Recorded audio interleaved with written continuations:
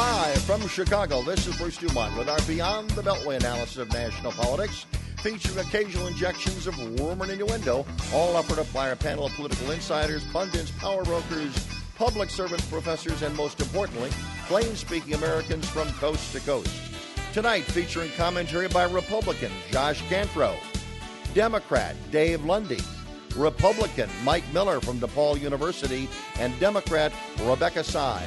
Our program tonight coming to you upon home base at the Museum of Broadcast Communications in Chicago, where our phone lines are open toll-free at 1-800-723-8289. That's 1-800-723-8289. If you'd like to email me a comment, it's brucedumont@museum.tv. If you want to send me a tweet, it's at Dumo, at D-U-M-O. And again, you can join us on the World Wide Web at beyondthebeltway.com. If you ever miss this program, it's always at that website. And, of course, you can join us live, audio and video, by going to our Facebook page, Beyond the Beltway with Bruce Dumont. And, again, get a little pencil and paper because I'm going to be bringing some attention to that a little bit later on, and hopefully you'll hop on the page if you're not already a friend.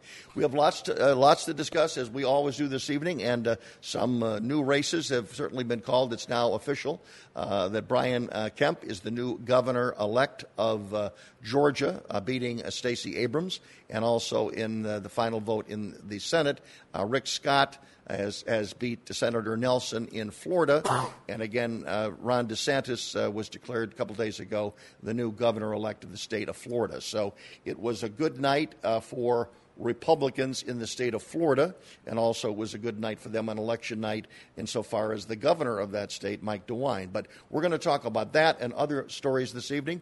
Dave Lundy, you're one of our card-carrying Democrats here this evening. First of all, congratulations for your role in the election of J.B. Pritzker as the new Democratic governor of Illinois. I know you're longtime friends, and so you've spoken about him for many years, and good luck to you, and congratulations to the new governor of Illinois. Thank you. We're very excited. He's going to need a lot of help. Let me ask you the question. You're a partisan Democrat. How do you assess the good news and the bad news for your party on election night? Was it almost all good news, or do you have some bad news? Well, I would say that it was overwhelmingly good news. I think that the expectation was that Democrats would take the House, but as it got closer and closer to Election Day, there were a lot of folks who were putting that in doubt. The fact that we're going to come up with a win of about 38 Democrats in the House, and we won the vote, the percentages, by about 7%, which is equivalent. Were you worried early in election night, though? I was not. You were not? Okay. I was not, no. Okay. In fact, you may recall I was posting to all of my, what I refer to as my bedwetting Democratic friends, not to worry. Josh Cantrow joins us. He's our card-carrying Republican tonight. Josh, your assessment of the pluses and minuses for the president and the Republican Party and its future? Well, I mean, the plus is that Ohio is a plus. The fact that we carried both of the major races in Florida is a plus. And that Ted Cruz won against $72 million in Beto O'Rourke. But a lot of minuses. We lost the suburbs. There's a big problem when you lose the suburbs of Dallas, Houston, and Oklahoma City. We got wiped out in Orange County, which is the bastion of conservatism and one of the founding counties of conservatism. It's a big problem. And so I believe that overall it was not a good night for Republicans and that we need to change course. By the way, one for regular listeners, at the beginning of this year, was the first show of this year, we had the vice chairman of the California Democratic Party, Mr. Gonzalez, who's been a guest on this show a number of times. He predicted a wipeout, that the Republicans would be wiped out. So congratulations to you for prognosticating correctly what was happening in your state. Rebecca Sy, making your first appearance in this program. Nice to have you with us. You've written a book called Vote Her In, which is a guide to electing a Republican or electing a woman president, and long time involved in Democratic politics. What was your reaction? And again, since getting people and women elected is one of your cause celebs, you must be very, very happy. Over the moon. Absolutely. There are going to be more women in the next Congress than there have ever been in American history, both in the Senate and the House, and they are more diverse. both in terms of their own backgrounds and experience and in where they live and who they represent, than we've ever had before. So it's a remarkable time, and at the same time as they take their seats, there are going to be women announcing for the presidency on both sides. Mm-hmm. So I think it's going to be a big year for us. Should they all support the incumbent Speaker Nancy Pelosi? Is that part of what you would like to see happen now for the party? I believe that all Democrats should support Nancy Pelosi.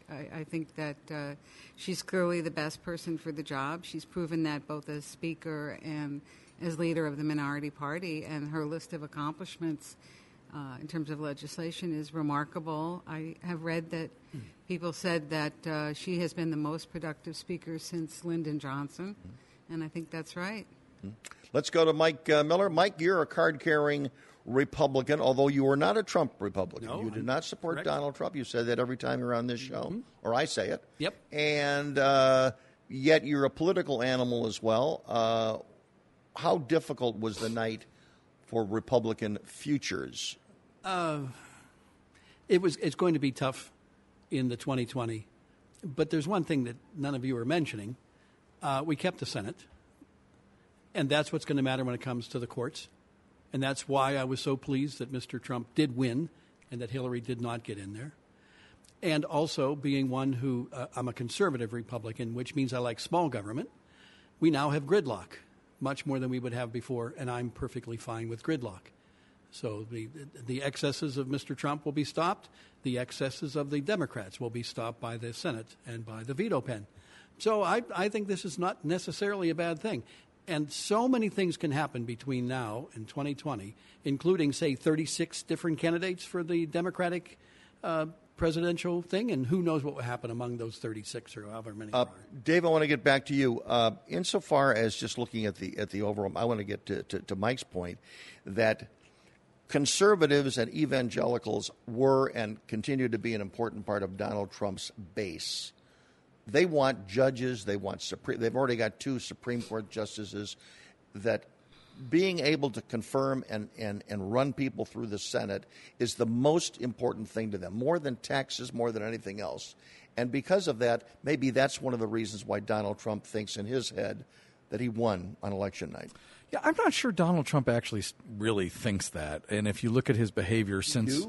Do I think Donald Trump won an election? No, does that make some sense to you? Oh, no, look, clearly, you know, the party that controls the Senate, if they also control the White House, you know, the packing the courts with, you know, packing the courts with conservatives in this regard, because during Obama's tenure, the Republicans forced cloture motions and filibuster on every single judge, and they blocked the Senate from working in a way that frankly compelled Harry Reid to invoke the nuclear option for lower court judges. And, you know, look, I don't think it really mattered that much because, as Donald Trump clearly demonstrated, he doesn't stand on ceremony. So if the nuclear option hadn't been invoked then, it was going to be invoked now. But if you were concerned about keeping the conservatives and the evangelicals on your team, it's better to win the Senate than the House. I want to get everybody's reaction to that when I come back. That was my statement. 1-800-723-8289. That's the phone number. We get your statements as well. I'm Bruce Dumont. Thanks for joining us tonight from Chicago.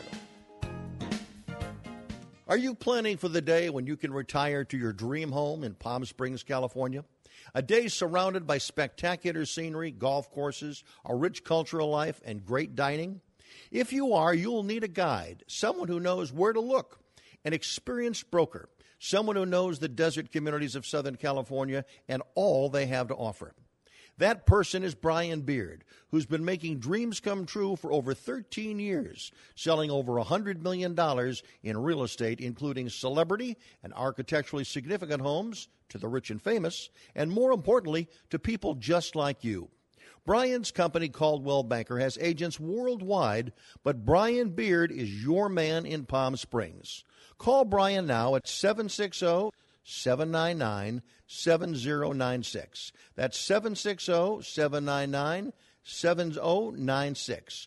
Or visit him online at briansellsthedesert.com. Bruce Dumont back in Chicago. Thanks for joining us tonight. Roswell, Oregon is one of our new affiliates tonight. Welcome to all of our listeners for the first time. Actually, we got a call last week, so Oregon joined us last week. And also Missoula, Montana, beautiful city. They joined us tonight. It's nice to hear from Montana. If you want to give us a call this evening, 1-800-723-8289. Rebecca, you were going to make a point about whether it's better for a conservative to have the House or the Senate. I think it's a false equation is what I wanted to say, because I think that you need both houses, and while the Senate may be able to confirm a number of judges, I think that that string's going to run out well before President Trump runs for re-election, because I think he's going to be in deep trouble, and I think those U.S. senators who have to run that year are going to be looking to save their own necks, not his necks. So I think there's an open question as to what the politics will be as we look at these judgeships, and a further open question as to whether Nancy Pelosi, who I believe will be the Speaker, and other members of the Democratic majority will be able to create policies, for instance, on infrastructure that Republicans want to support and that the president will support. But would you acknowledge that if you looked at the Brett Kavanaugh equation, the Republicans won on the Brett Kavanaugh nomination, with the exception of John Tester? But it's a different time now. We're in a whole different ballgame, to coin a cliche. Really? So yes, what, we 2 are. weeks? 2 weeks ago? Yeah. I don't agree with that at all. As long as what Bruce said is right, what the conservatives want are the judges going through, and that is going to continue. There may be an open Supreme Court seat that comes up, or two, in the next 2 years. As long as Donald Trump can do that, he's going to keep the conservative base happy. Right. So it was very important to keep the Senate. No question about it. I'd rather have the Senate than the House. But going back to something that Dave said before the break, I mean, he talked about obstruction, and I admit McConnell did a great job of obstructing. I will admit that. You've bragged about that. Oh, and I bragged about it. And I think, but he learned his craft from Harry Reid, who my Democrat friends bragged about that too. Harry Reid never did what. Guys, let's look forward. Let's look forward. I want to ask one more question about the analysis, because I did not see much of this uttered at all on the national shows that looked into the race, and that is the Democrats did take control. Looks like they're going to be about 40 seats right now, 38, 40 seats. They started the election with 45 Republican incumbents not running. Now, I think a lot of them didn't run because they didn't like Donald Trump. They didn't like the climate in Washington, whatever the reason was. They thought they were going to lose. That's true. They were concerned about someone. Would you acknowledge that 45 open seats also had something to do with the Democrats' good? They had good candidates, but again, when you relinquish and you take a seat and turn it an open seat, that generally isn't good for the party that holds the seat. It's a chicken egg thing, Bruce. The reason that these people did not run, the reason you had record retirements of Republicans this year, was the same reason you had record retirements of Democrats in 2010, because they were swimming upstream. They had a horrible climate. They had to defend a president that was unpopular. Whether I think Barack Obama should have been is irrelevant. He was unpopular, and so you have those retirements. So the fact is, Democrats ran on an incredibly unfriendly playing field, because these were mostly Trump seats. There's some that were Hillary seats, but most of these seats are Trump seats. I mean, we're talking about Orange County here. Yep. And it was a bloodbath. Josh, to your point, I give you credit for acknowledging the suburban bloodbath here. I'm not going to sit here and spin and say that this was a great night for the Republicans. I mean, if you look forward in where we are and what the map's going to look like in 2020, Arizona's in play now. Texas may be in play. Georgia, we only won by 1 percentage point. There is a problem. But my point is, we have time to fix it. It's 2 years away. And can you fix it with your president? Yeah, that's, I think, the question. Well, that is a good with a socialist. question. Can you fix it with the president you have and all kinds of problems he didn't have before because his party controlled both houses? And secondly, because what I believe we learned was that voters across the board are very concerned about health care. And that's going to become an even bigger issue as the Democrats take over. So I don't think there's time to fix or an inclination to fix. Mike? I just health care. Are you involved in Obamacare? Do you buy Obamacare? My family does. Mike has had a very bad experience with Obamacare. Yeah, well, the fact that you can keep your doctor. My one son, in 5 years, has had 4 different plans, and the monthly pay went up 3 times, 300% increase. It's supposed to save money. So, health care, I don't deny it's an issue. Would you rather have nothing for him, or no? There was something. There was iChip before that. Yeah. Folks, there was we're gonna take a iChip. call. Marty in Rockwood, Tennessee, listening to us on WNOX. Nice there from the Volunteer State. Go ahead. Well, thank you so much. It's a great program tonight. Thank you. I was heard you introducing the people, and I noticed you didn't have no conservatives on there. Yeah, I'd say I'm a conservative. We have 2 conservatives here, sir. Well, you listed them as Republicans, and that's Well, what they I are wanna get Republicans. One is not a big one is not a big fan of President Trump, but I think he's more of a fan for President Trump than he was candidate Trump. I am. But go ahead with your point. But I would just like to bring a conservative point of view to you. Okay, you look at Florida. Okay. Georgia, Tennessee. Did you keep up with the Senate race in Tennessee? Yes, Marsha Blackburn. Okay, right. Marsha Blackburn won 92 of 95 counties. Right. Okay. Look at Indiana, Missouri, North Dakota. What the Republican Party is slowly learning, this is not the Republican Party anymore. It's the Trump Party, and it's the Conservative Party. And we're winning. Mm-hmm. Okay, Marty. Let me ask you this question. Okay, you're calling from Tennessee.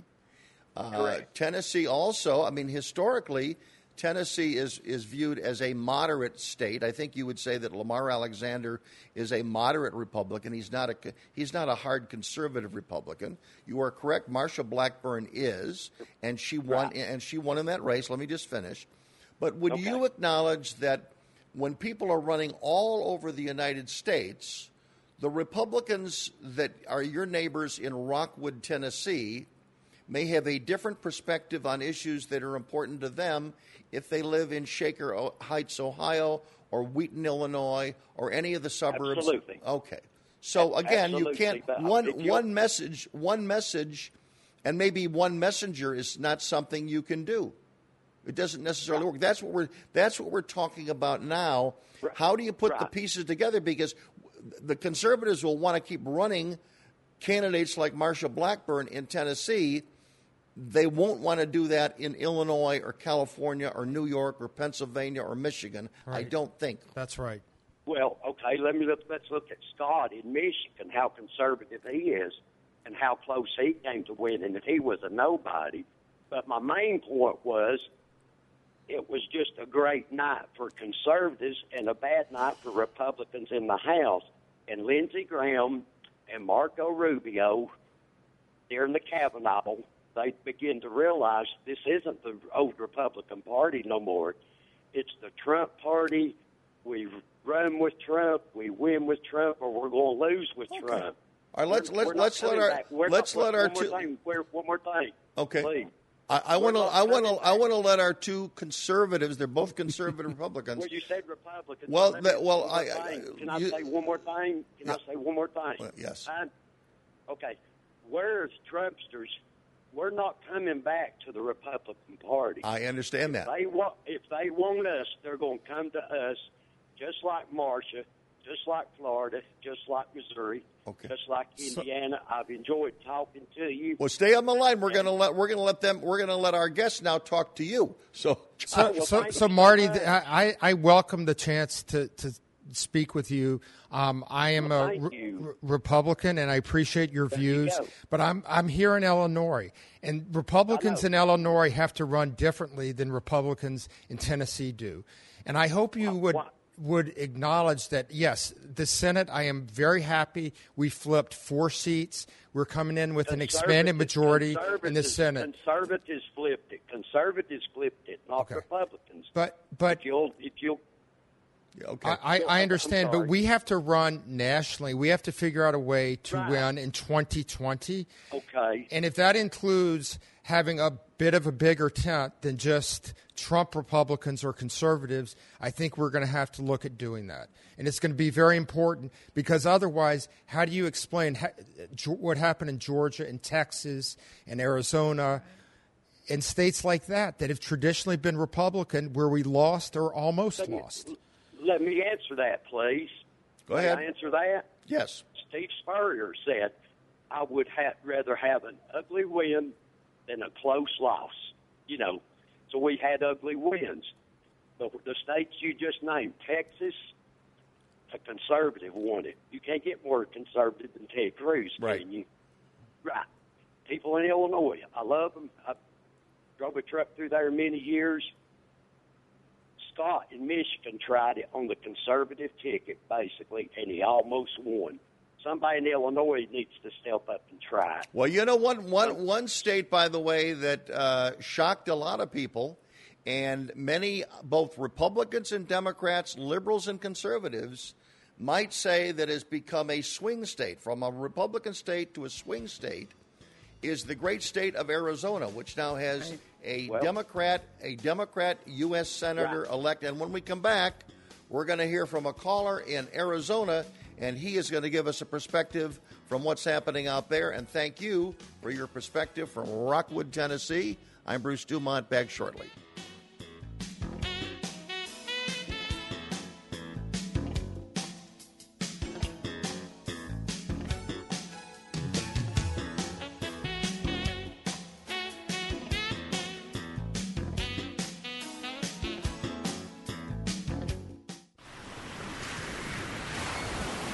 Everyone loves vacationing in Florida. So why not experience it as it was meant to be? Where turquoise Gulf waters meet tranquil island beaches. Feel the powder-soft sand between your toes. Revel in a glorious island sunset. Shop the boutiques of a seaside village. Ride horseback along tranquil waters. This is Bradenton Anna Maria Island, Longboat Key. Real, authentic Florida, where you can discover an intimate downtown and sip cappuccino at a sidewalk cafe. Catch fresh fish for dinner. Even tour a working winery. Just minutes from all the rest Florida has to offer. Bradenton Anna Maria Island, Longboat Key. Plan your visit online at BradentonGulfIslands.com. That's BradentonGulfIslands.com.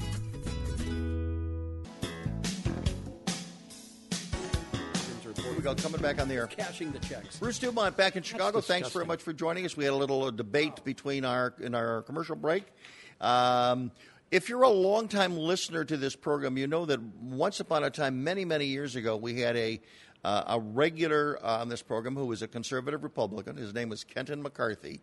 He moved to Arizona. He's been gone for a long, long time. But he called me this past week because he wanted to kind of weigh in on what's happening with Arizona, because it was one of the big stories of election night. And I think it continues to be a big, big story for the next 2 years. So, Kenton, welcome back to Beyond the Beltway. Give me your assessment of the transition that apparently is taking place in Arizona. Well, good to talk to you, Bruce. Good. The transition is kind of obvious with the results. You can look at the results in several ways. One is nominally, yeah, we know a Democrat won. You can look at the process and you could say, were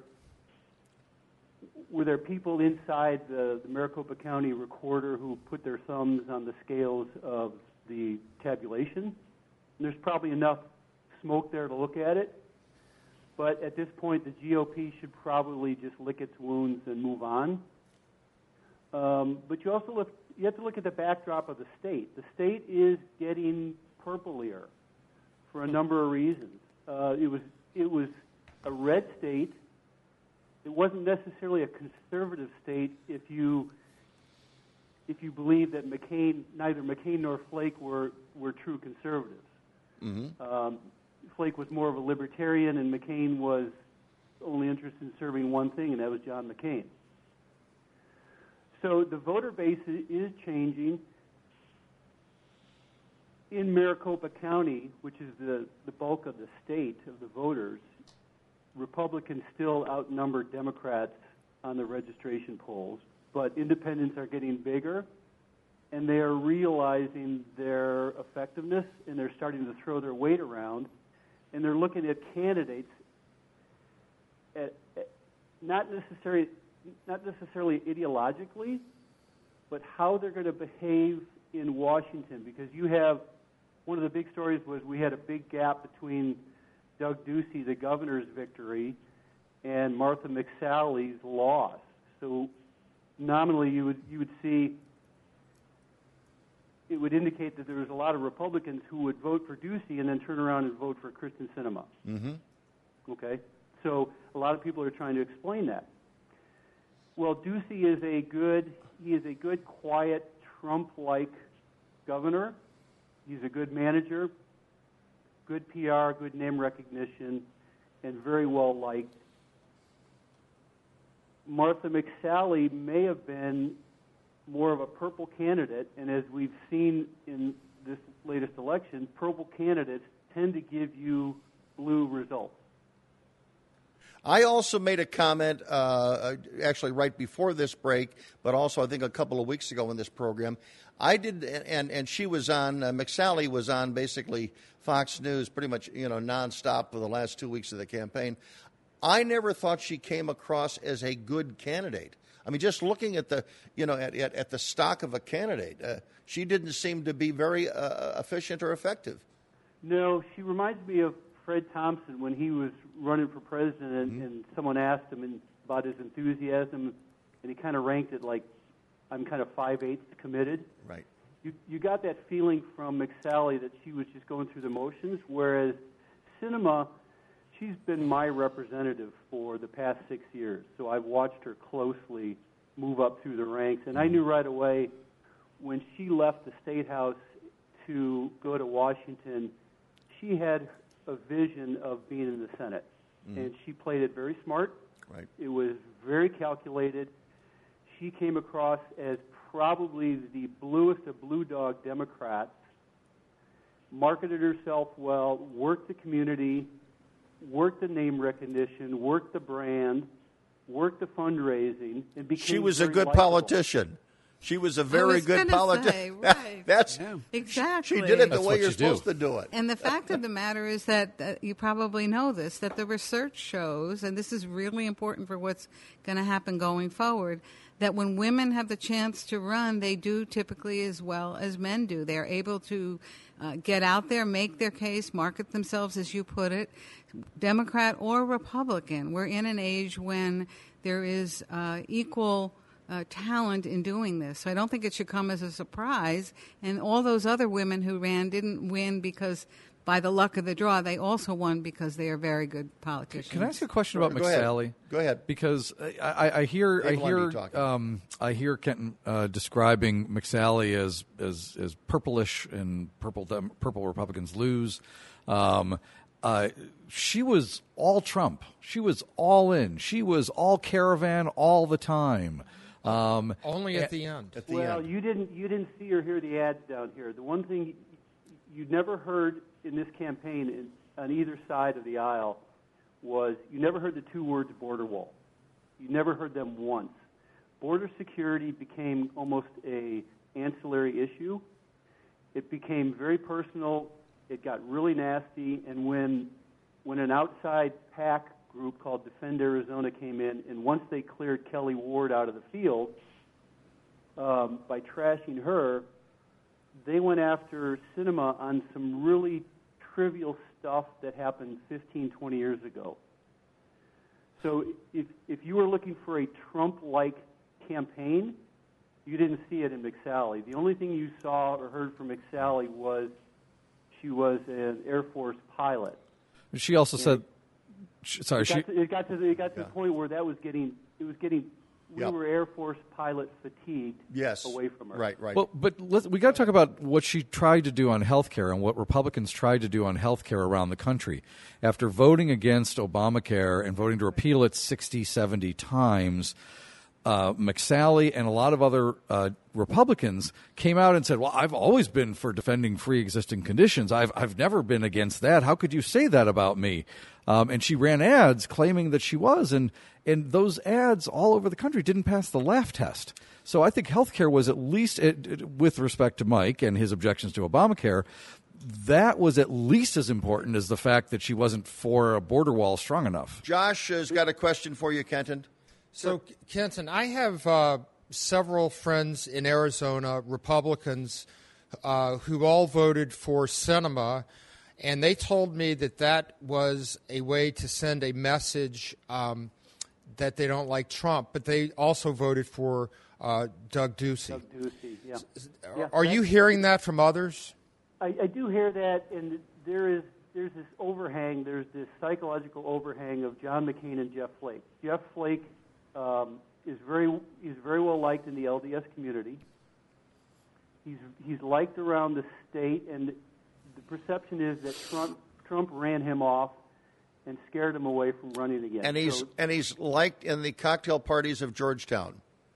Yes, very much so. And now he's refashioned himself as something like a Christ, Buddha, and Gandhi.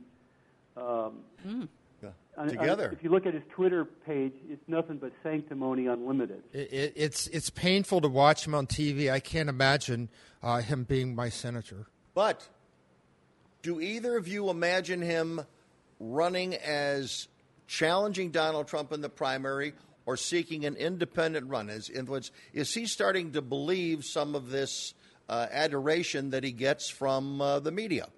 Well, if he believes it, he's got to at some point accept the fact that Trump, whether you like him or not, has broken the model of Republican candidates in the future for almost any office.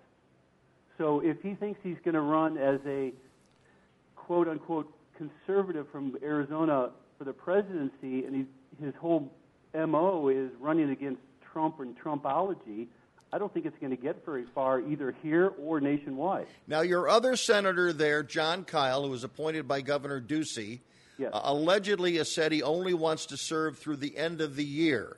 At this moment in time, are there a lot of people saying that they hope that Jon Kyl stays where he is? Or are there people saying, let's appoint McSally? Are there still people out there that are saying, let's appoint Kelly Ward because she's more conservative? Who's blowing in the governor's ear at the moment, and what are they saying? Well, conservatives, obviously, we'd love to have Jon Kyl as long as we could keep him. But if he says, I want to be out by Jan of 19, then Ducey's got a tough choice to say, do I want to appoint a popular but electoral loser in McSally to fill that out? Or do I go full Trump and bring in Kelly Ward, who's twice been beaten back by the establishment? Kenton, can I ask you this? McSally, who I've met on several occasions when she's been here in Chicago, is great in small meetings. I mean, it shocks me to hear that she's not a good candidate. And, of course, I didn't follow the ads or anything that was really going on other than reading about it. But you look at her resume, I mean, fighter pilot, and then she's done some really cool things in her life. I don't get why she's a bad candidate. Can you enlighten me? War heroes don't win elections all the time. Well, Bob Dole, John McCain. That's true. George Bush. Doesn't happen. George Bush won before he lost. On paper, she looks good. Dwight Eisenhower. Well, that's a long time ago. Yeah. But we've got her resume is outstanding. We've got Kenton. We've got less than 15 seconds left. I'm going to come back to you. I'm going to ask you to bore down and give me a quick 10-second answer. Do you think Kyl stays? Will he stay, or will Ducey look to somebody else? I think Kyl will stick around. Okay, and that would be good news for the conservatives. It'd be good news for everyone. Okay, thanks very much for being with us, Kenton McCarthy. Longtime guest on this program for many years, and again, he joins us from his new palatial home in Arizona. I'm Bruce Dumont, back shortly with another idea. What if Donald Trump changes his ticket for 2020? Back shortly. Are you headed to Los Angeles? Looking for the ideal place for you and your family to relax and enjoy yourselves? A place that combines a 4-diamond hotel experience with a convenient location? It's the Hilton Los Angeles Universal City, just steps away from Universal Studios Hollywood, City Walk, and NBC Studios. Just a short ride to the Hollywood Walk of Fame, TCL Chinese Theater, Warner Brothers, and other popular attractions. Enjoy spacious rooms offering breathtaking views and a world-class Las Vegas-style seafood and prime rib buffet every weekend and holidays. Share family fun and enjoy the oasis of the palm tree-lined pool and whirlpool. Relax in your own private poolside cabana with a cocktail or snack at your fingertips. Book your reservation today at HiltonUniversal.com or call 1-800-774-1500. The Hilton Los Angeles Universal City. At HiltonUniversal.com, they let you be the star in Hollywood. Come on back. We're back on the air, guys. Listen up. Don't swear. Darn. We are going to, I teased this before the break because last Tuesday on my Facebook page, and by the way, this is the Beyond the Beltway with Bruce Dumont Facebook page. Send me a request. I will befriend you, okay? So you can hear stuff like this days in advance. I made this suggestion, and this was purely a suggestion. It was a Beyond the Beltway floating of an idea. And the idea is this. President Trump, in the wake of what happened, on Election Day, he's got to do something to shore up support with Republicans and Republican women. And I suggested that he ask Nikki Haley to be his running mate in 2020 and to say nice things about Mike Pence. And here's what I said. The national media has already started looking ahead to 2020 and conversations about the possible Democratic field. But what about the Republicans? I am floating this idea for discussion from Beyond the Beltway. President Trump should ask Nikki Haley to replace Mike Pence as his running mate. She would help to secure GOP suburban women votes. Let Trump appoint Pence to a key administration role after his reelection. Nikki adds to the Democratic ticket, and again, we got lots of reaction, including from some people around this table. And you mentioned that you think, Rebecca, that there may be a Republican in the race in 2020 when you were talking about your hope of more women entering politics. Exactly. So I opened this up for discussion. And we'll start with you because you responded, one of the first to respond, Josh. Yes, I responded to your post, and then I put that out there to my Facebook world as well and got a ton of responses to it. But you didn't take credit for it, though, did you? I didn't take credit. No, you didn't. That's good. No. I just threw it out there. But here's the thing. This, to me, is a no-brainer. It is absolutely a no-brainer. The response that I got from my conservative friends on Facebook was, well, if he dumps Pence, then he's going to lose true conservatives and that Nikki Haley's just a rhino. You know what? Trump is not going to lose conservatives because of what I said earlier. He's going to keep appointing conservative judges to the courts, which he's going to be able to do because we have the Senate. And that's going to keep the conservatives and evangelicals happy. Right. So what Trump needs to do, finally, 2 years into his term, is work on expanding his base. And this is a way to do it. And send her to every suburb in America. I want to get Rebecca, as a Democrat, I want to get your thought on that. Well, as a woman, I would start by saying I'd love to see more women on presidential tickets. So I think that the more diversity there is in leadership positions or leadership opportunities, the better it is for everyone in terms of policymaking and political opportunity. I also had that same thought. I think many of us have thought about Nikki Haley as someone who could easily run for president, not just vice president. Right.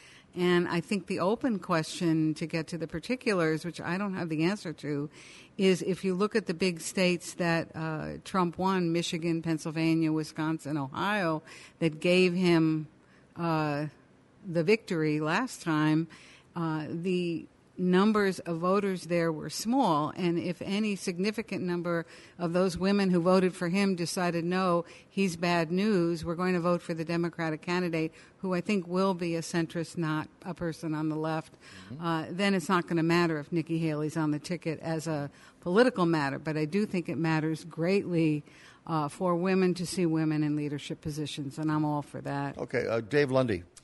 As a political move. As a political move, I think it would be a good move, but not a great move. I think that as much as Josh has expressed his Nikki love for months and years, in fact. Yes. So you may have been the first to express it that way, but Josh was all there Okay, already. very good. But as much as that Josh likes her, and that's great, vice presidents don't decide tickets, generally speaking, because Nikki Haley can go talk to the suburbs all she wants, and Donald Trump will tweet something outrageous and inflammatory and disgusting, and it will undo all the goodwill that she builds. Second of all, I don't think she's going to do it. I don't think she wants to do that. I don't think she would do it, because Nikki Haley, to your point, Rebecca, is ideally positioned as a post-Trump Republican. That's right. For the nomination. Why would you get the Trump taint on you? Because the only way Trump likes it is if you are a sycophant. You look at how Mike Pence operates. He must, starting from that first cabinet meeting, talk about the greatness that is Donald Trump. Nikki Haley is not going to play that game. I want to get the professor's point on this. Talking about sycophants, Barack Obama had many sycophants working with him. But I think it would be great. There's got to be something that can bring people in who Trump has lost. And I still think we're underplaying the importance of who is he running against. I know you want to believe that it's going to be a centrist. We'll see. Well, I'm not I didn't convinced say at I all wanted to believe that. I said I think that's probably what will happen. I'm happy to talk about what I'd like to see.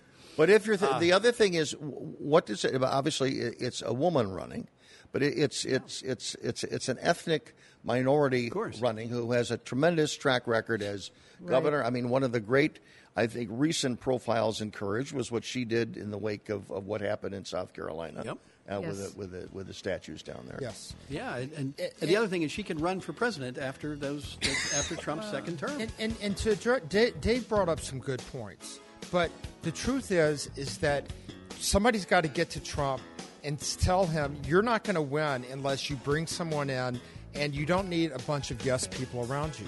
Good luck with that. Yeah, I was going to say. And he is not a Facebook friend of mine. I'm just going to be sure. I think the other, just one other thing on the Haley point. I think it may be the case that she decide because she doesn't want the Trump taint.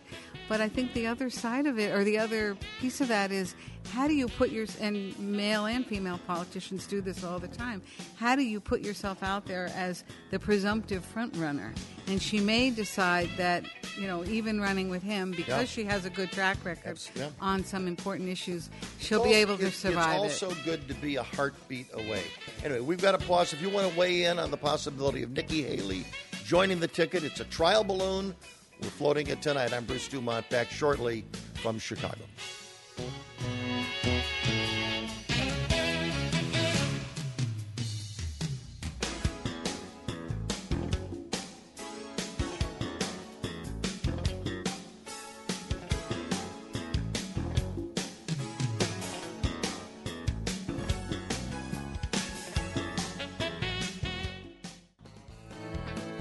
If you look hard enough, go off the beaten track far enough, you'll find an America teeming with the unusual, the odd, the downright strange. I'm Will Klinger, and I'm your guide on a package tour we like to call Wild Travels. Join us on our weekly road trip to see America's most offbeat and unusual attractions. Wild Travels, available on your local PBS station. Or it darn well should be. Live from Chicago, it's Saturday Night Live. The Experience. For the first time ever, get an inside look at the making of SNL. Critics nationwide are raving. Over 500 artifacts direct from the show. Be a part of Wayne's World, Weekend Update, and so much more. Experience all it takes to put the show together. Now at the Museum of Broadcast Communications at 360 North State Street in Chicago. For tickets, visit museum.tv. Everyone loves vacationing in Florida. So why not experience it as it was meant to be? Where turquoise Gulf waters meet tranquil island beaches. Feel the powder-soft sand between your toes. Revel in a glorious island sunset. Shop the boutiques of a seaside village. Ride horseback along tranquil waters. This is Bradenton Anna Maria Island, Longboat Key. Real, authentic Florida, where you can discover an intimate downtown and sip cappuccino at a sidewalk cafe. Catch fresh fish for dinner. Even tour a working winery. Just minutes from all the rest Florida has to offer. Bradenton Anna Maria Island, Longboat Key. Plan your visit online at BradentonGulfIslands.com. That's BradentonGulfIslands.com. Are you headed to Los Angeles? Looking for the ideal place for you and your family to relax and enjoy yourselves? A place that combines a 4-diamond hotel experience with a convenient location? It's the Hilton Los Angeles Universal City, just steps away from Universal Studios Hollywood, City Walk, and NBC Studios. Just a short ride to the Hollywood Walk of Fame, TCL Chinese Theater, Warner Brothers, and other popular attractions. Enjoy spacious rooms offering breathtaking views and a world-class Las Vegas-style seafood and prime rib buffet every weekend and holidays. Share family fun and enjoy the oasis of the palm tree-lined pool and whirlpool.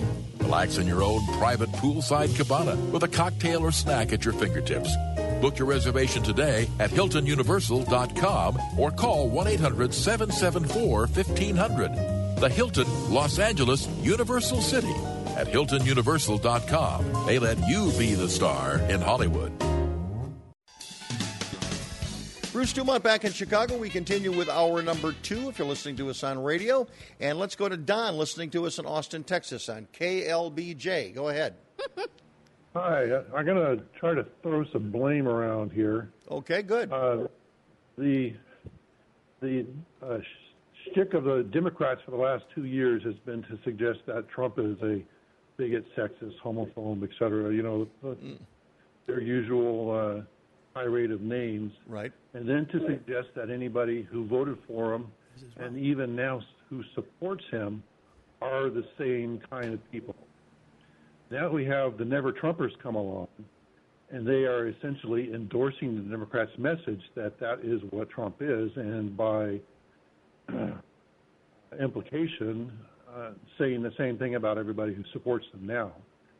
And since these elections are about persuasion, as Doug Adams told us, I think that the Never-Trumpers have done quite a bit of damage in the midterms by helping to persuade those voters in, say, Arizona, who wanted to send a message that Trump is one of these very bad people, and then if they supported him, they would be one of those very bad people. Josh, your response. Well, I'm not a fan of the Never-Trumpers either, but my message after the midterms is this. We have got to, and I've said it before, figure out how to bring these folks back into the fold. And there needs to be adjustments made on the president's part, on the national GOP's part, on individual candidates' part, to reach out to the Never-Trumpers and to bring them back, because we can't win by further constricting and just making this a Trump-based party. You can't win. Mike, do you agree with that? I don't know. Go ahead, Don. I don't know that you have to make it a Never-Trump party. I think there needs to be an outreach to the Never-Trumpers and say, hey, look, you may be principled Republicans or think that you're principled Republicans by standing up for what you think is principle, but all you're really doing is making all of the Republicans principled losers. Speaking as someone who did not vote for Trump, I agree with you completely. I was never a Never-Trumper. I just did not like his economic policy. I'm an economist by training, and I did not like his economic policy.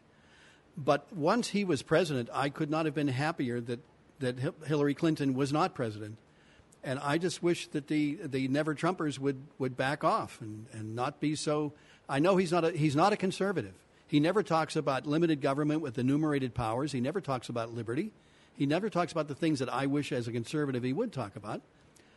But he is better than the alternative. And I fear, as the Democrats go further and further left, that I fear them more and more. and I almost have to hold my nose and vote for Mr. Trump. Don, the operative word you have is never. If it's never, I don't think you're going to change them.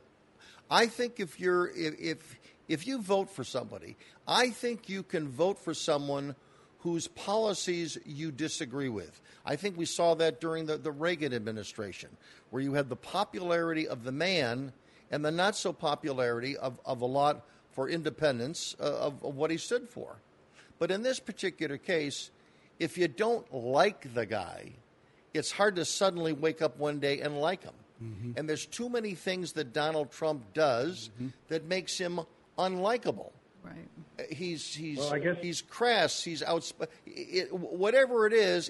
It's the difference between the people. And again, I don't mean to disparage anyone.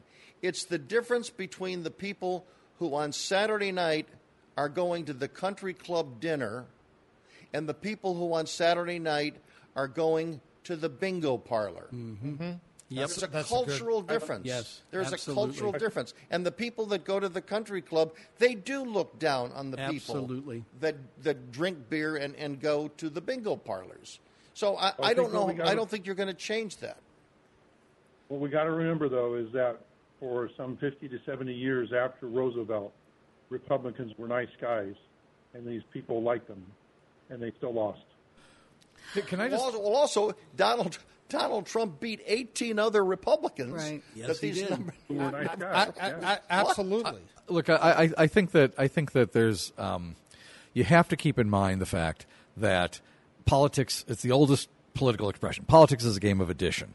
And you now have 90% of the Republican Party loving Trump, but the Republican Party has shrunk. Right. Yes.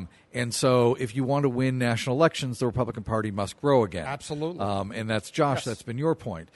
But here's the thing. What Donald Trump does on a daily basis, I don't know if you saw this, Don, but today Donald Trump attacked the leader of the raid on Osama bin Laden, the guy who killed Osama bin Laden. Exactly. And he attacked him because he didn't like the fact that he had been critical of Trump's views on the media. And he didn't just attack fast enough. What's that? Yes, he said he didn't do it. He said he didn't do it fast. He said he didn't kill he didn't kill bin Laden fast enough. And he was going after this guy. It's like, why? Just restrain yourselves. Don't do that. That's the point about like you can do all these things about putting Nikki Haley on the ticket, having her going out to the suburbs. But if he tweets or does something like that, he can do more damage. He can undo it. Well, so that's a problem. Rebecca, and then we're going to go to another call. I was just going to say, I think it's true that more women vote than men vote. So if on this point, if these women on the Republican side who did vote for Trump, who've now fallen off the Trump wagon, that's a bad metaphor, but are not happy with him, if they stick that way, then he can't win again because they were the margin of victory in these states. Well, we're going to move on. Josh, listening to us in Knoxville, Tennessee, you don't like Nikki Haley. Why? Well, Bruce, first I wanted to disagree with what you said. You're talking about her being a modern-day profile and courage. I don't agree with that at all. After the murders in Charleston, the South Carolina State House, the Senate and the House ran through a bill to remove the Confederate objects from the State House, and she signed it. There were many people who said, hey, let's take a step back. Let's have a popular referendum and let the people of South Carolina vote on this. She wouldn't even countenance that. So for you to act like that somehow what she did was so courageous by signing this bill, that's you. I wholly disagree with it being something that was extraordinary on her part. What I would say, however, and I'm not going to challenge your point, but what I would say that in the broader image that is Nikki Haley, that was generally viewed, not just by me, that was generally viewed as a very magnanimous thing to do. That's just my thought.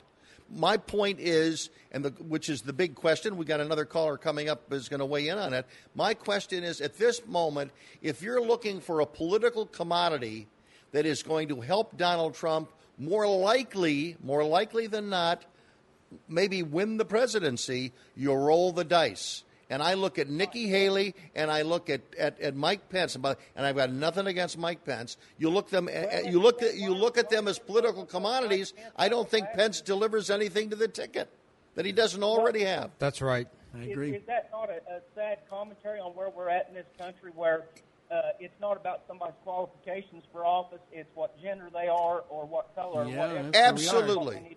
Absolutely. Yep. It's where we are, and the point is, if you don't acknowledge that, then I think you're not looking at reality. You may hate it. I may hate it. But the fact is, it is a reality. Yep. Nikki Haley will get Donald Trump more votes in suburbia than Mike Pence, period.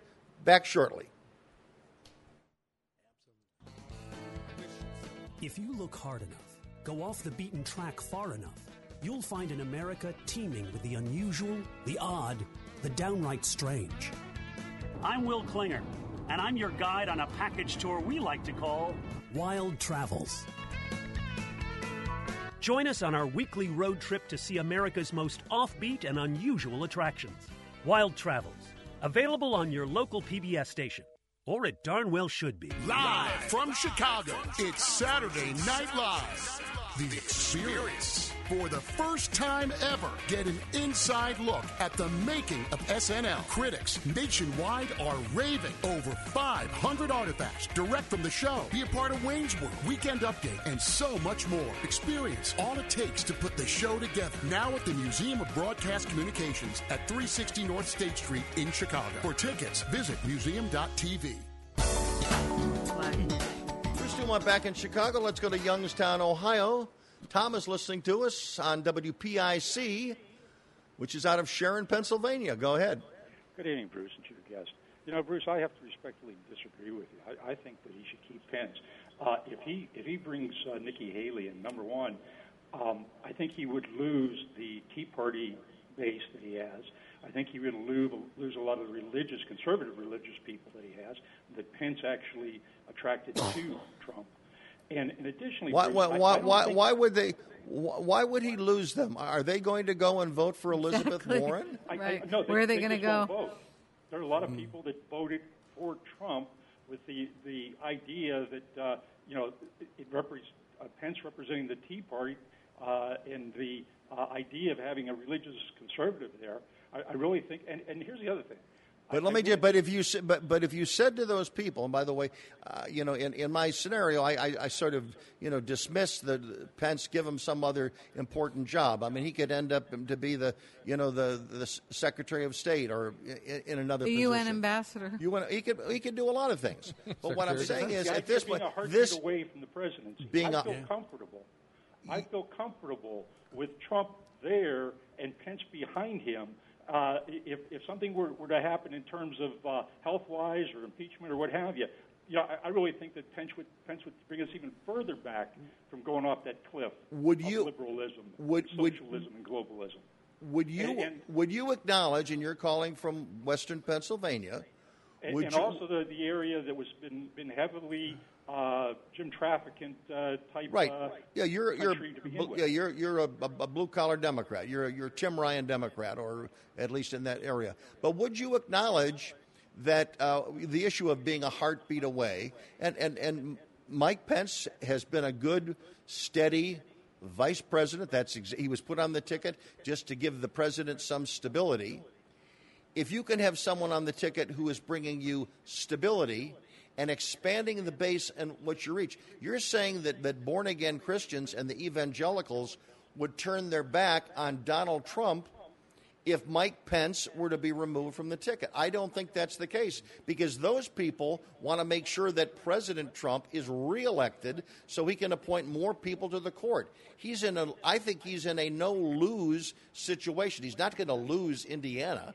I think he's in a no-lose situation if he moves Pence. We don't want him to embarrass Pence, but literally just in the wake of this early this week, there's been reports, a rift between the Trump people and the Pence staff. That's the first little suggestion, and of course the president denied it, but that's the first little suggestion that maybe there's a little rift between the two. But again, if you're planning the future, and the first thing you've got to do to govern this country is you got to get reelected if you're Donald Trump. I understand that, but the other part of it is, I really respectfully, with respect to the female you have on the panel there, Rebecca, as well as throughout the country, I think that America as a whole is not ready for a woman president. They've shown that time again when women have run in primaries. Rebecca. Hillary won by... We already elected our first woman president. Hillary won the popular vote. Hear me out. Let him hear me finish. out. Tom, let him Hear me out. Let her finish. The popular vote, Hillary Clinton won by close to 3 million votes. It is clear that millions and millions of American men as well as American women are ready to elect a woman president. We did it already. But for the system of the Electoral College, we would have our first woman president. But if you want to know about what the American people are ready for, they have proven they're ready for a woman president. They did that in 2016. So if I could just say that Hillary was not elected, I hate to break that news. Well, to the question, no. What I wanted to say, what I tried to say was this: that the notion that the American people, the American voters, are not ready for a woman to run for the presidency and to vote for her is not true, because more people voted for her. I want to ask. Again, Tom, thanks for your call. I do appreciate it. I want to ask you one quick question, because I want you to elaborate a little bit on what we talked about in the last hour. We all know that a vice president doesn't necessarily win you or lose you elections. Right. Would Nikki Haley at this moment, given the political problem that the president has, is she an asset? Could she be an asset? Could she do the things that I'm suggesting that she could do? I think there's no question she would be an asset to anyone she runs with. She's smart. She's been a governor. She's got a lot of experience in government. I don't agree with a number of her policies, but I do think that showing that having a woman in a position of responsibility, for instance, running as a vice president, is important for people to see, to take the measure of. And I think she now has some experience, for instance, that Pence does not have, having served at the UN, and done a credible job. Go ahead. I must say, I'm impressed. This is a compliment to you. Too often, I've heard women say women should be in power, but only progressive women. And they will destroy. So Mia Love apparently has won. Is that a good thing that Mia Love is going to be in Congress? I mean, I know she probably doesn't agree with many of your views, but I think maybe the answer is yes. It's important. I think two things. It's really important for men and women to see women in positions of responsibility, whether it's in government or business or any other sector of American life, having responsibility to make important decisions. That is critical if women are ever going to achieve any kind of equality in the workplace, whatever workplace it is. The second point I would say, and as to my own view on the policies that they may hold, I'm in favor of women electeds who advance policies that benefit women. So while I admire Mia Love for courage, running in the kind of district she's run in and won twice, I don't agree with many of her policies. But do I think having women in positions of responsibility is important? Yes. The last thing I would say on this, and you know this as Republicans, years ago when there were a number of Republican women in the Congress who met in the middle with Democratic women, good things happened for American families related to child care, related to pay, related to health care. So there is a precedent, I would say, for women of the two different parties coming together, as men have, and as very few are doing today. We got to go to a call. We're going to go to Eve in Toledo, Ohio. Take a woman caller. Go ahead, Eve. Yes, hi. I remember thinking 2 years ago that it was a waste having Pence as a running mate. Indiana is forever going to vote Republican, and I think that's what they paid for in the midterms. I think if Trump would have went with somebody from Georgia or Florida, you wouldn't have seen the turnover in Congress that they had. By the way, a little history there. The reason that Pence was put on the ticket was very wealthy Republicans, establishment Republicans, big business Republicans, they were scared stiff because of Donald Trump. They wanted, first and foremost, stability. Secondarily, he had very great credentials with the evangelicals. There was a worry that whether or not the evangelicals would turn out, given some of the things that Donald Trump had said and done. And so Mike Pence, in 2016, he was on that ticket for every good reason. It paid off. It's now about to be 4 years later, and the political equation has changed. That's why I made my suggestion. I've got nothing against Mike Pence as the vice president. He's been a good vice president, but I don't think he's going to help Donald Trump get reelected.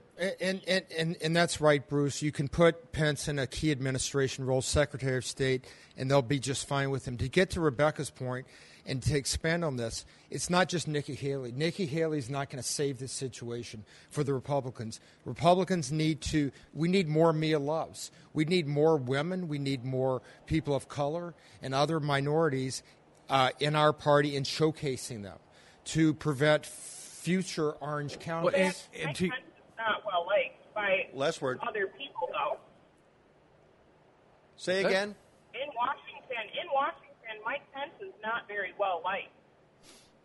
I don't know that. I've never heard that, but go ahead. Well, let me just make a quick point on, Josh, to your point. When you look at the freshman members of Congress, the Republicans elected 29 white men, Yes. 1 Latino man, and 1 woman. Yes. 30 men, 1 woman. That's- Democrats elected majority women. And a variety of ethnicities, including people you might not like, but nonetheless, it's a very diverse group. They also and ran more. What's that? They ran more. Women overwhelmingly ran on the Democratic side. And sometimes they lost primaries, like in the 6th District with Sean Casten. But let me say this. I have 3 Republican legislative friends in state legislatures in this country who lost their seats in Republican-leaning districts. And, they're telling me that they're blaming it on Trump. So we have Republican candidates, women who got swept up in this, wave against Trump, so to speak. So it's not a one size fits all problem. We need to attack it in a number of different ways. I think the thing to look at, stepping back from who the people are, is why are these Republican women at the local level, at the state level, at the congressional level, why are they losing or not getting to run in the first place? And that goes to the policy, the sort of policy positions of the Republican Party as it exists today. Most Republican women are further to the left than the Republican Party agenda, so they don't get picked to be the candidates. We've got to pause on that note. Thanks very much, Eve, for your call from the great state of Ohio. When we come back, we're going to switch gears, and instead of just talking about politics, we're actually going to talk about policy. There is something that actually could happen between Republicans and Democrats in Washington. They could actually agree on something, and we would be talking about issues. And we're going to do that when we come back. We're going to talk about criminal justice reform.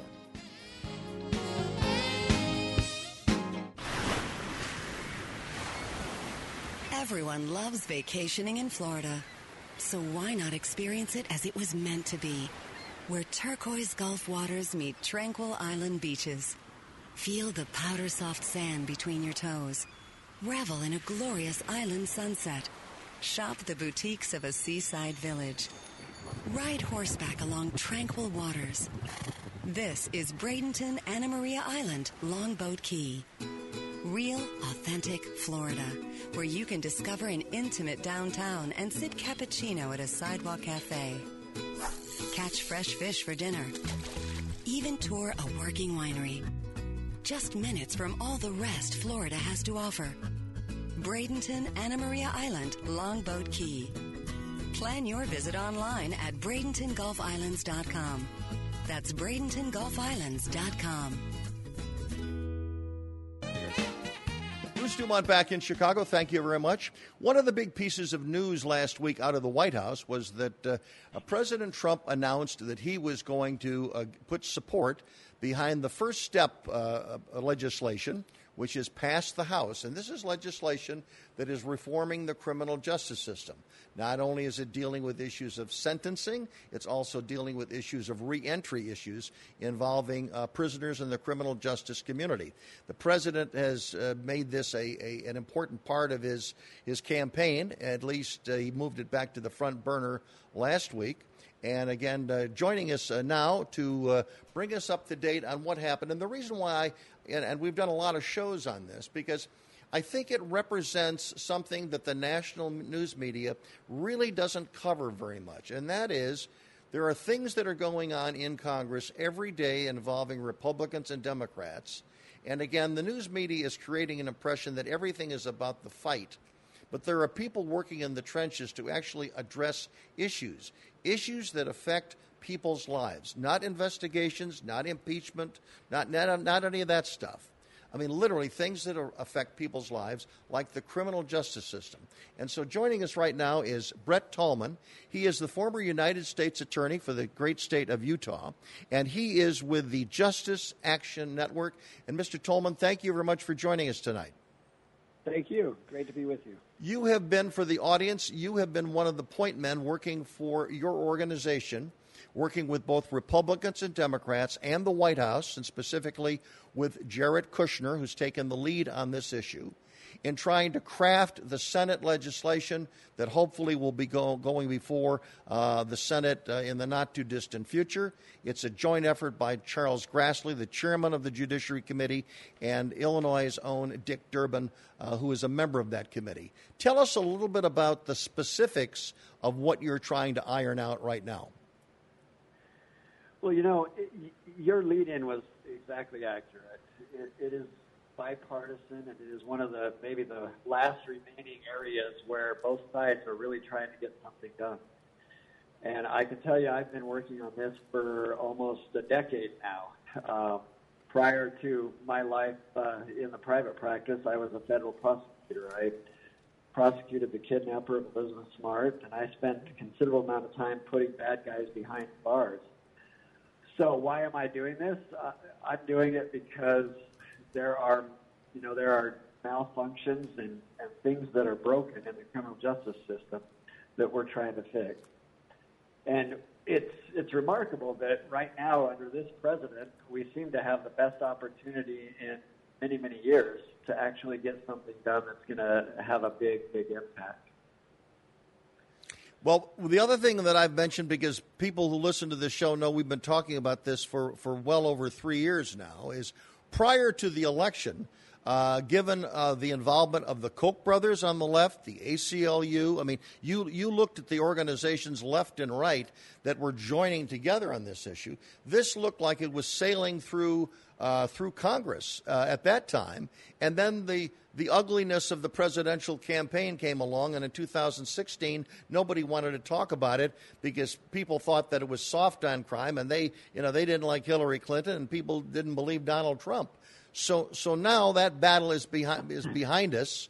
So when we mentioned Charles Grassley and Dick Durbin are on the same side, and the publicity that came out last week said that the Fraternal Order of Police, which had endorsed Donald Trump, that they support this legislation.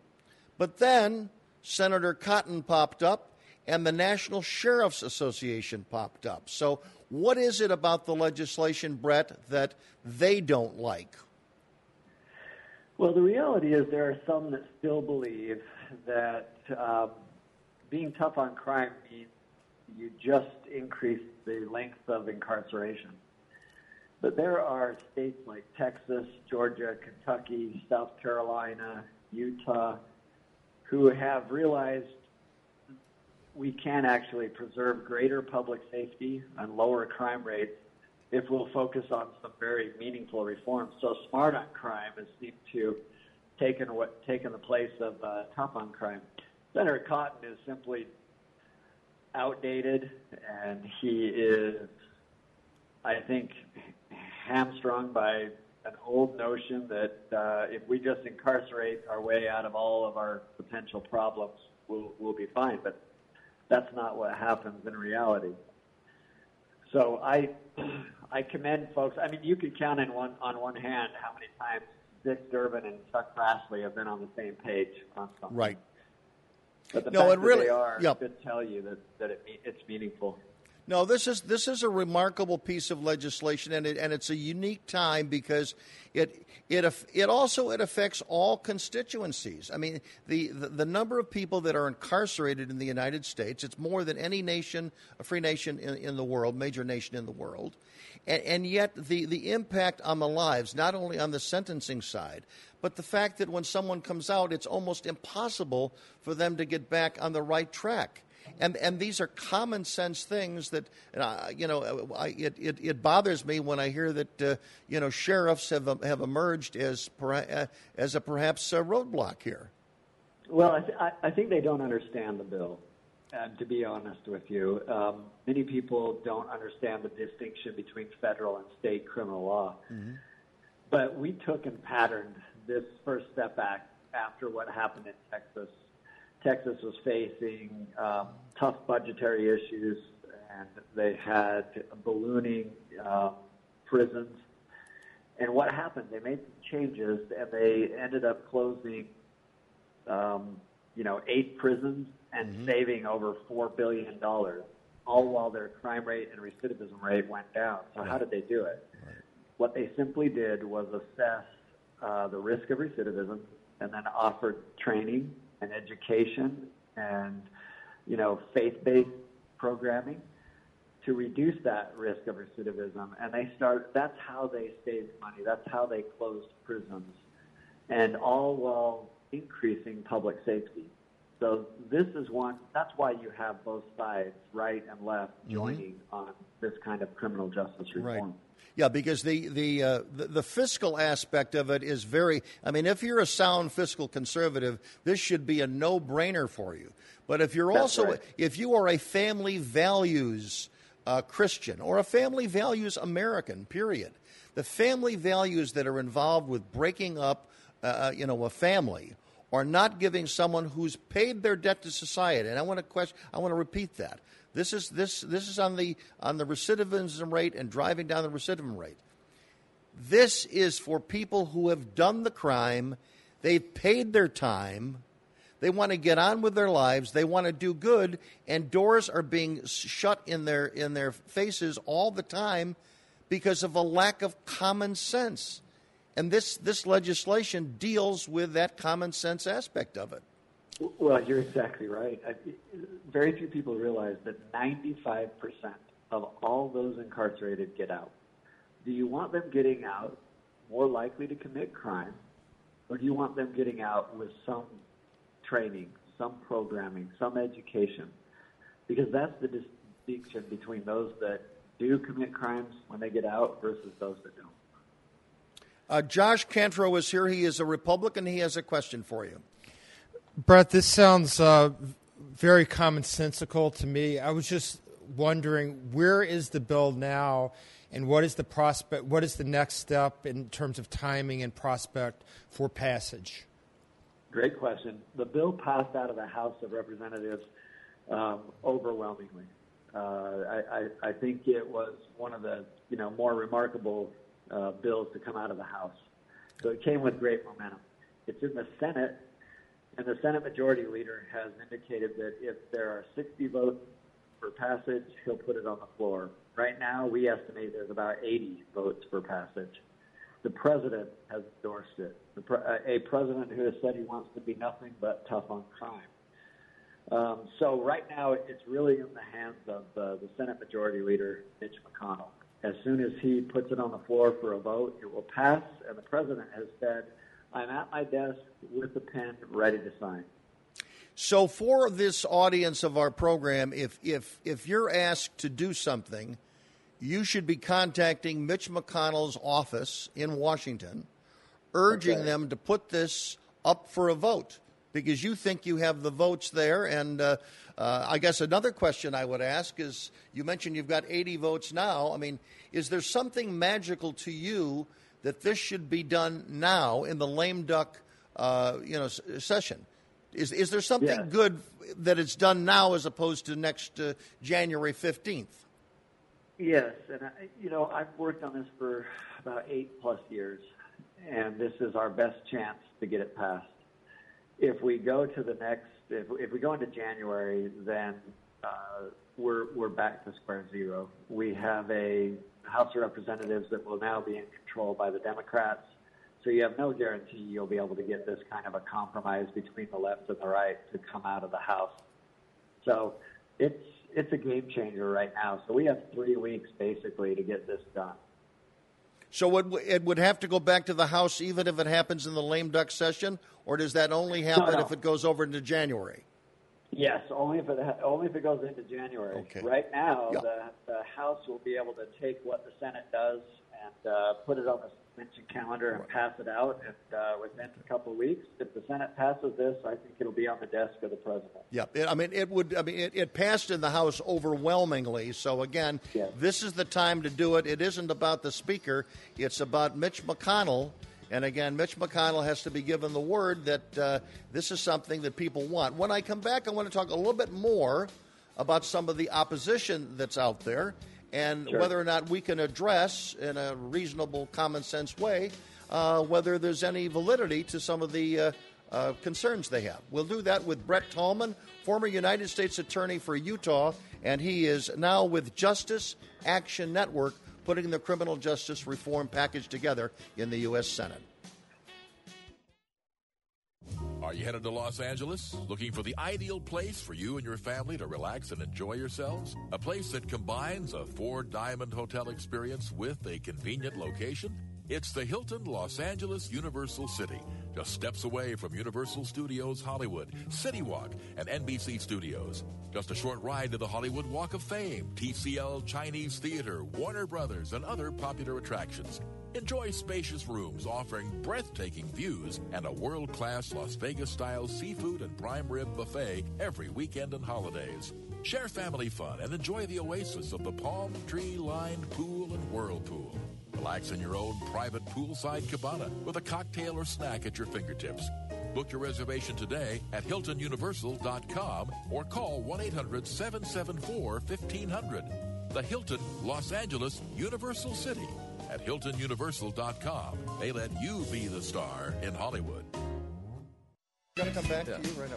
We're back on the air, and Brett Tolman is with us, and he is with Justice Action Network. And by the way, we're going to ask Brett to give an email address if people want to reach, or a website if people want to reach and know more about the organization and how you can help. But again, the most important thing, he can give you specifics, but it's called the First Step Act. That's still the working name, Brett? Yes. Okay. First Step Act.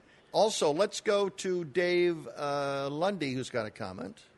Well, I have two quick questions. One is, this is in Mitch McConnell's hands. Wouldn't this be a lot more likely to come to a vote if Donald Trump got fully behind it? I know he said that he's supportive, but isn't there a great opportunity for him there to actually get involved and push it harder? And the second thing is, I'm curious about your perspective, since we all know that that there's so much incarceration of African Americans in particular, but there's so much excessive incarceration because of the war on drugs. I'm wondering how you feel about marijuana legalization efforts. Sure, great questions. With respect to the first part, the president has unequivocally endorsed the First Step Act and said, I've got my pen ready, passing. Get it on my desk and I'll sign it. I also think, though, that he will be reaching out personally to Mitch McConnell and to others. Let's face it, those that are opposed to this simply are behind in terms of their analysis of the data. And they also are behind in not understanding how this is polling politically. If you take, for example, among conservative voters, nearly 80% are in favor of criminal justice reform. That's something that, I think some of these more seasoned Republicans probably aren't used to seeing, and certainly have to adjust their perspective in terms of what the polling is on it. Right. With respect to your second question, which I think is a very key point to raise. Look, I was a federal prosecutor for a decade. I was appointed by George Bush to be the U.S. attorney. I implemented federal law, with a lot of aggressiveness, and my philosophy was, let's put bad guys behind jail. But having educated myself, studied, and learned from my own experience, I can tell you we flat out lost the war on drugs. There's no question. You can't be any student of history and come to any other conclusion. But what we have seen is that those states that have taken a different approach to low-level drug users and dealers have been able to make incredible, success in terms of incarcerating less, rehabilitating more, and lowering your incarceration rate. And that's frankly something that has to be done at the federal level. We're still behind the states when it comes to the criminal justice system. The federal criminal justice system in this country. And you also, as you referenced earlier, you're behind the curve with primarily conservative Republican states. I mean, Rick Perry, when he was the governor of Texas, granted the death penalty was there. That always got a lot of publicity. But the fact is that was one of the most progressive states, and I mean progressive insofar as change for the good, of any states. But you mentioned Georgia and South Carolina and other states. So, I mean, the leadership that's going on in the state is now being recognized by what's happening at the federal level, and that's what this legislation is all about. And politicians, obviously, they're good at reading the tea leaves. All you have to do is to go back to the Tuesday election last, and that is in the state of Florida that elects a Republican governor and a Republican senator. It passed overwhelmingly a ballot initiative that said that former ex-offenders could vote. Prior to that, they couldn't vote in Florida. So here you have a state, a battleground state. Over 60% of the people in Florida. That's contemporary political thinking in the state of Florida right now, with Republican governor and senators elect.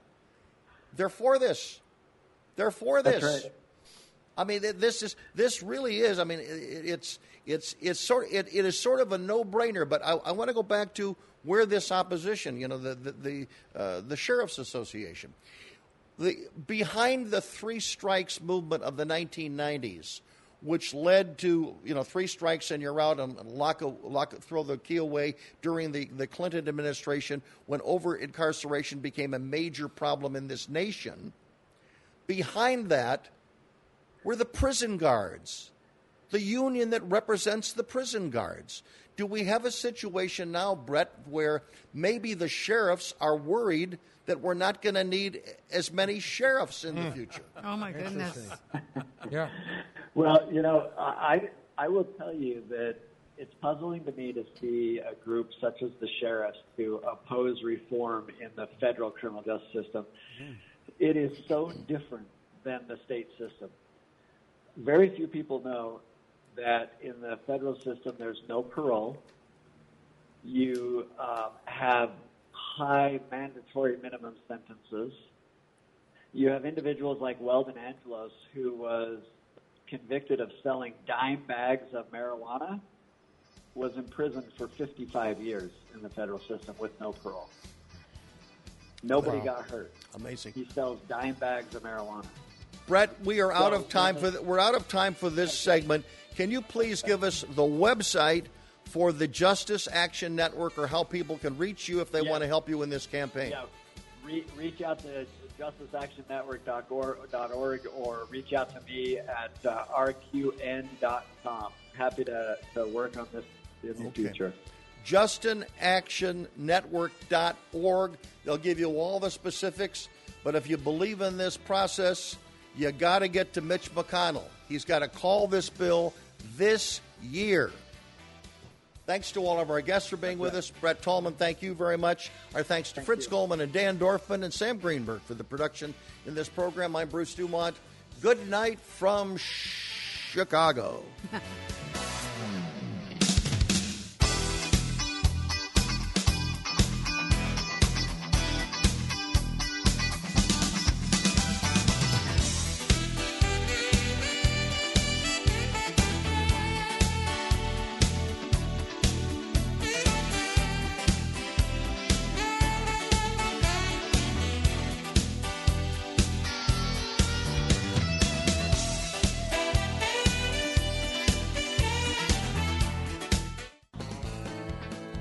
If you look hard enough, go off the beaten track far enough, you'll find an America teeming with the unusual, the odd, the downright strange.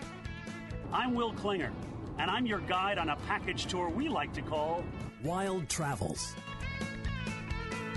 Join us on our weekly road trip to see America's most offbeat and unusual attractions. Wild Travels, available on your local PBS station. Or it darn well should be. Live from Chicago, it's Saturday Night Live. The Experience. For the first time ever, get an inside look at the making of SNL. Critics nationwide are raving. Over 500 artifacts direct from the show. Be a part of Wayne's World, Weekend Update, and so much more. Experience all it takes to put the show together. Now at the Museum of Broadcast Communications at 360 North State Street in Chicago. For tickets, visit museum.tv.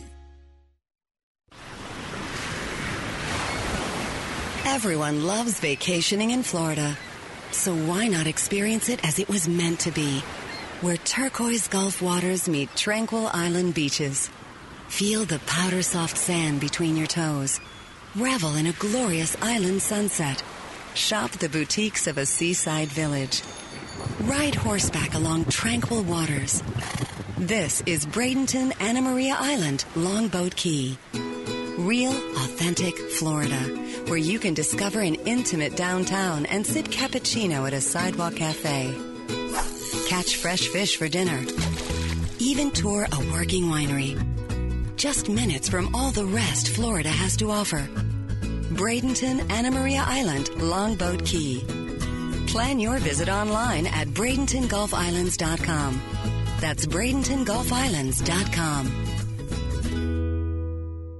Are you headed to Los Angeles? Looking for the ideal place for you and your family to relax and enjoy yourselves? A place that combines a four-diamond hotel experience with a convenient location? It's the Hilton Los Angeles Universal City, just steps away from Universal Studios Hollywood, City Walk, and NBC Studios. Just a short ride to the Hollywood Walk of Fame, TCL Chinese Theater, Warner Brothers, and other popular attractions. Enjoy spacious rooms offering breathtaking views and a world-class Las Vegas-style seafood and prime rib buffet every weekend and holidays. Share family fun and enjoy the oasis of the palm tree-lined pool and whirlpool. Relax in your own private poolside cabana with a cocktail or snack at your fingertips. Book your reservation today at HiltonUniversal.com or call 1-800-774-1500. The Hilton Los Angeles Universal City at HiltonUniversal.com. They let you be the star in Hollywood.